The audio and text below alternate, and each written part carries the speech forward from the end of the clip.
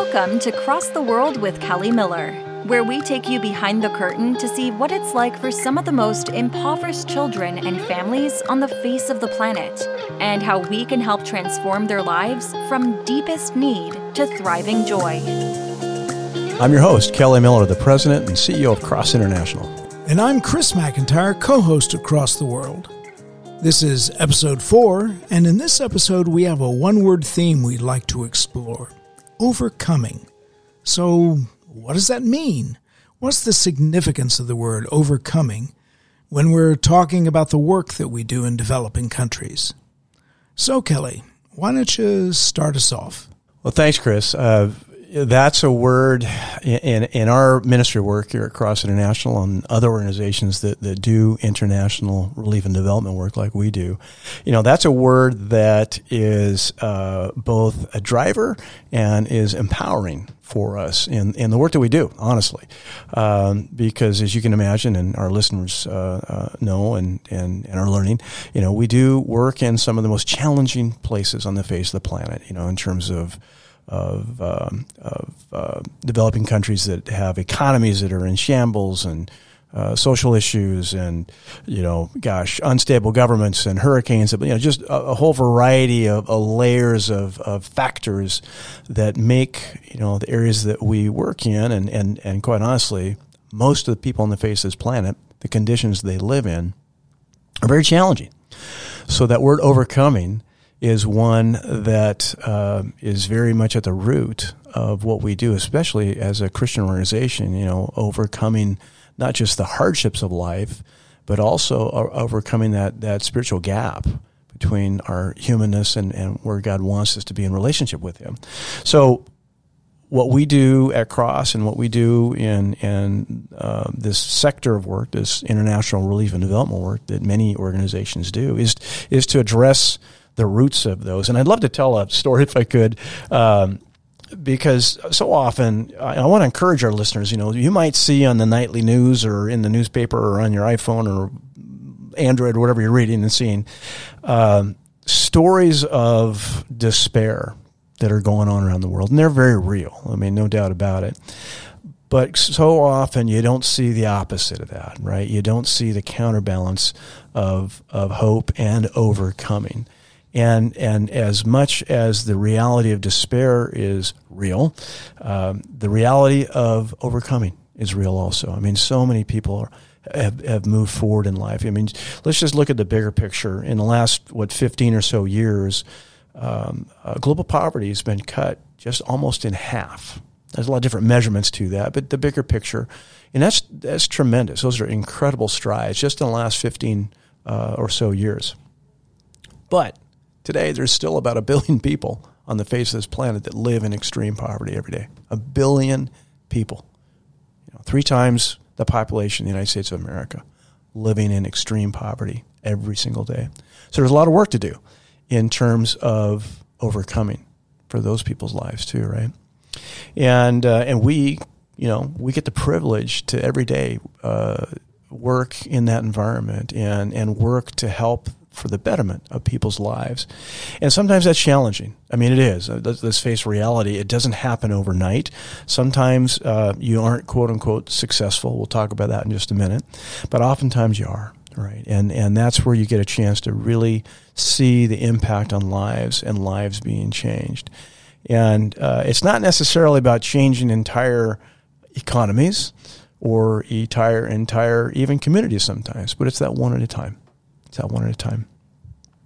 But again, I would like to allude to this story, and this goes back quite a number of years in the mid-1990s when I first started in this work. I came out of the business world and moved into this international nonprofit world with a Christian organization different from Cross International at the time.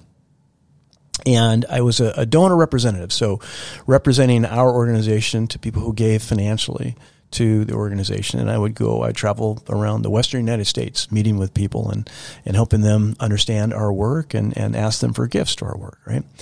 And one of the very first conversations I had was with a gentleman, I won't say his name, but he was living in Modesto, California. And this is a person who had a long history, a long background in international development work. Actually had sat on the board of the organization that I was working with at the time. And we met at his home, and we were talking about the various work that our organization was doing and the places where we were working. And one of them was Haiti.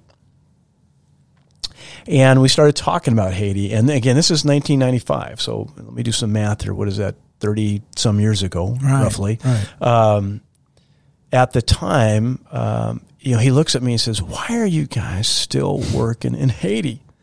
It's unstable government. The economy is terrible.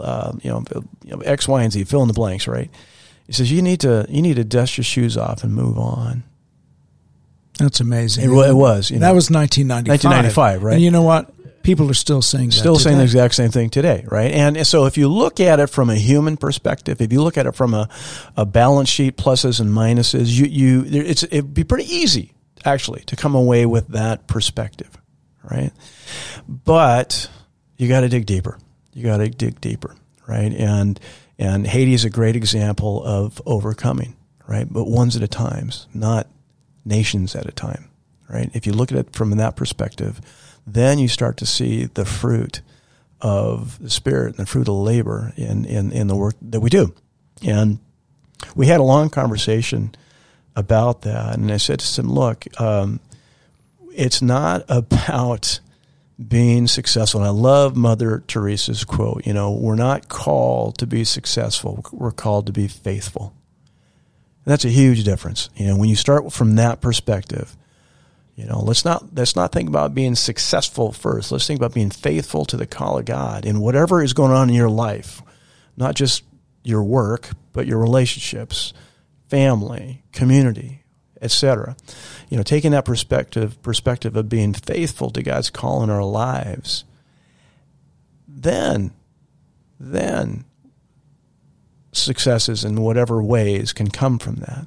But it's not about a matter of being, quote unquote, successful first, because if you look at it, particularly in our work, you can be very disappointing, quite honest, right? If you look at the macro of this. So we had a long conversation about that, and he at the end of that conversation, I think he was a little more towards the perspective that I shared with him. But I said, "Look, at the end of the day, as followers of Jesus, right, we're called to love. We're called to express that love, regardless of the situation." And I love 1 John 3:17. You look at that book and the admonitions and the teachings about living out a Christ-following life is about love. At the heart of that book, right, it's about love. And I love 3:17. It says, "If anyone has material possessions and sees a brother or sister in need, but has no pity on them, how can the love of God be in that person?" Right? So it's that admonition and command, not in a heavy-hearted way, but in an encouraging way to say, "Look, we need to express love regardless of the situation." And that it becomes the root of where we and organizations like ours work in many places around the globe, is that let's not try to be world beaters here. Let's go in and work with a person, a family, a community, and help create change in those situations. And I'd like to talk a little bit more about Haiti, because it's such a unique and dynamic place. If you've ever had a chance to go there, it's a beautiful place in its way. It's shocking when you fly into Haiti. You're flying over the island of Hispaniola in the Caribbean, and on the western, maybe third of the island is the nation of Haiti, and the eastern 2/3 is the nation of the Dominican Republic, right? And as you're physically up in the air looking down, this, you've been there, right? Mm-hmm. You just see the demarcation between the two countries. It's very, very stark, because you see a relatively lush, green 2/3 of an island, which is the Dominican Republic. But then you look down, you see that western third that is almost denuded in many places, and brown and such. And you look at it and you go, well, wait a minute. This is the same island, same resources. What's going on here? what's going on, right? So if you scratch deeper, you really start to get to the root of the problem. If you look at Haiti, its history of where they are today, they're incredibly resilient people, wonderful people, many godly people in that country following Jesus, right? But if you look at what happened, some centuries ago, you get a better understanding of why Haiti is in the situation it is today. One of the neat facts that people may not know is that Haiti was was the first country in the world that was formed out of a successful slave revolt.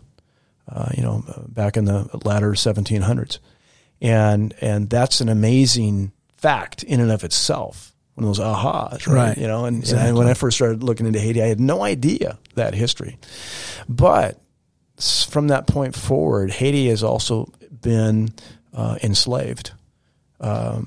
Financially, to when it was given its quote unquote freedom to France, there was a declaration of in essence servitude via payment to the French government. Right, so still continues. Right, and basically left what was going to. There's a lot of factors behind that, but today basically left what was a resource-rich country almost broke. Right, and really couldn't trade with the world.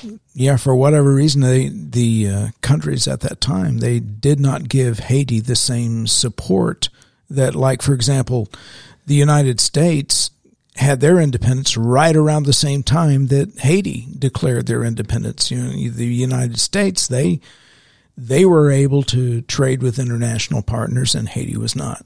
They didn't get that same support. Right. And you're absolutely right. And behind that was a lot of politicking, right?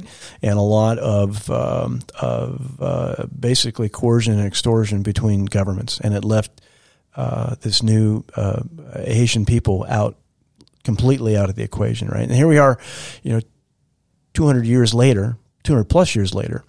And that has continued in that economy, that culture, that political dynamic, and such. The cycle of poverty. Cycle of poverty, right? So there's a lot of factors, and we could talk at length behind all these things for quite some time, but we won't get into that today. But the bottom line is that in many countries around the world, the instability of government and such is such a key factor. But you also have a lot of these political dynamic factors that have been in play for decades, if not centuries, that affect countries today. And so we've got to scratch deeper and with the questions of the why, right? So there's that backdrop, but on top of that, you're still looking at today, right? And how do you affect the people and the communities today? Let me tell you a story about young Yoldi, with a Y, Yoldi.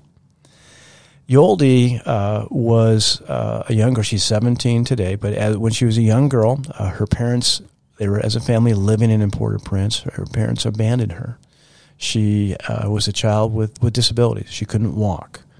And very tragic story. There's probably much more to that story that we're going to dive into. But the bottom line, she was abandoned at a very, very young age. And she was found with our partner there in Port-au-Prince and brought into the school system. One of our partners there, Divine Shelter Schools, right? And so for kids like this that are challenged, that really don't have opportunity, housing is found for them, and schooling, really good educational opportunities there.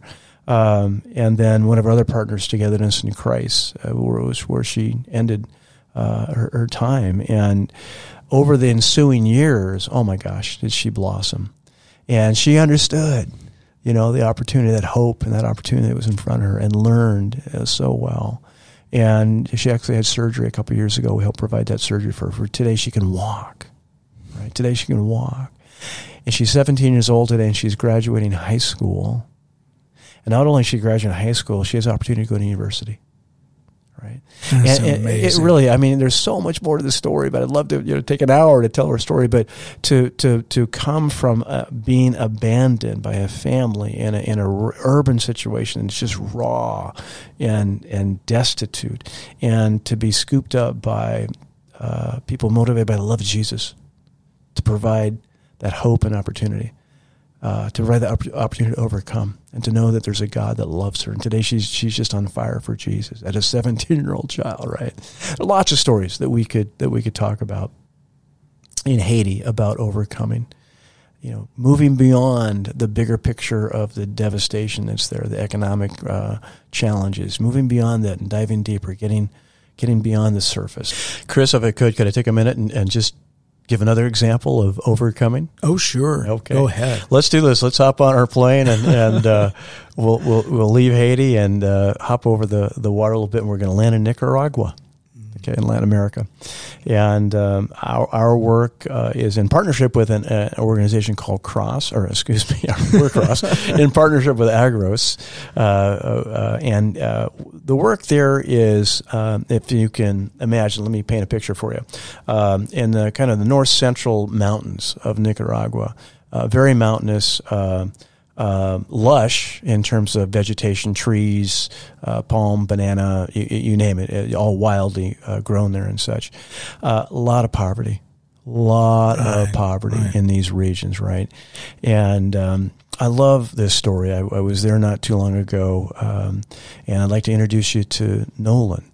And Nolan is a young guy. He's a father, husband, father of four. He and his wife have four children. They live dotted on in the hillside, this very steep hillside, mountainous region with lots of overgrowth in this home. Now they used to live in a hut.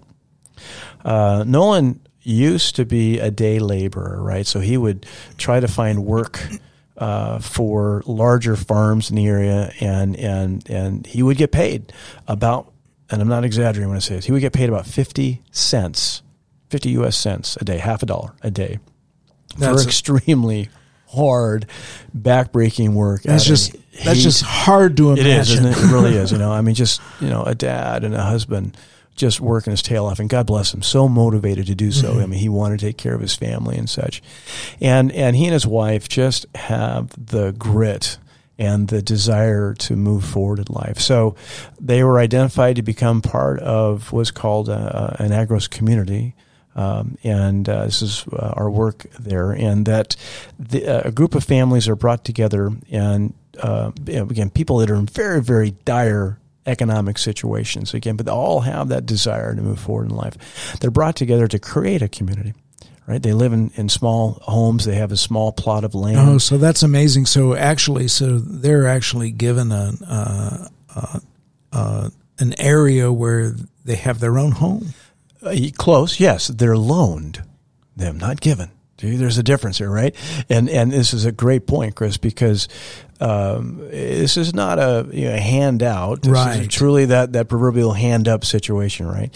And the people are loaned land and a small home in this very rural setting, as you can imagine, this village setting out in the hills of north central Nicaragua. They're taught very basic agricultural techniques on how to cultivate their few acres of land, not just for subsistence living, growing food for today so I can survive, but for cash crop, right? So identifying the types of crops that sell well both in the local marketplace, but are sold to via contract with Walmart in Nicaragua. What a wonderful concept! It's incredible. It's phenomenal stuff. So you take a family and a fellow who was a day laborer a few years ago making about half $1 a day. And today, through all that training and what we call inputs, right? So seeds and tools and irrigation systems and very basic what's called climate smart ag techniques that are using nature around you to not pollute the land, but to fertilize and cultivate in ways that produce much higher production than what would be the norm. Today, he's making on average about $6.50 a day, which doesn't sound like a whole lot to you and me, does it? It doesn't. But in that economy, oh my gosh. Oh, it's transformational. It is. It's game changing. Yeah. Half $1 a day to multiple times that per day. So Nolan and his wife, she's very involved. The whole family is very involved. The whole family's trained, right? That entire family now has adequate food.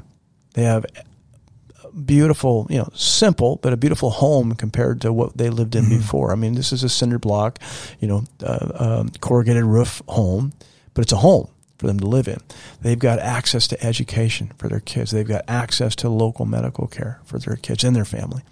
Things that they just didn't have before. Sanitation, I guess. Sanitation. Yeah. Big part of that, water, clean water. And all of that, undergirded by the love of Jesus, right? Expressed from the local church and leadership community and through Cross International and Agros, that we're there because of Jesus, to share that love, right? To be that person that is showing that love that God calls us to. So these are just a few of many thousands and literally tens of thousands and beyond that millions of overcoming stories that happen around the globe in what we would call developing nations, right? And are sometimes so foreign to the average person out there. And that's okay. I mean, we get that, right? This is why we're doing this podcast, to help give people that look behind the curtain of what it's really like out there. And it's much better than what we often see in the news. And that's what we want to communicate. There is that hope, there is that opportunity to overcome, and that's rooted in the person of Jesus Christ. If you'd like to learn more about Cross International and make a difference in the lives of vulnerable children and their family members, visit our website at crossinternational.org. See you next time at Cross the World with Kelly Miller.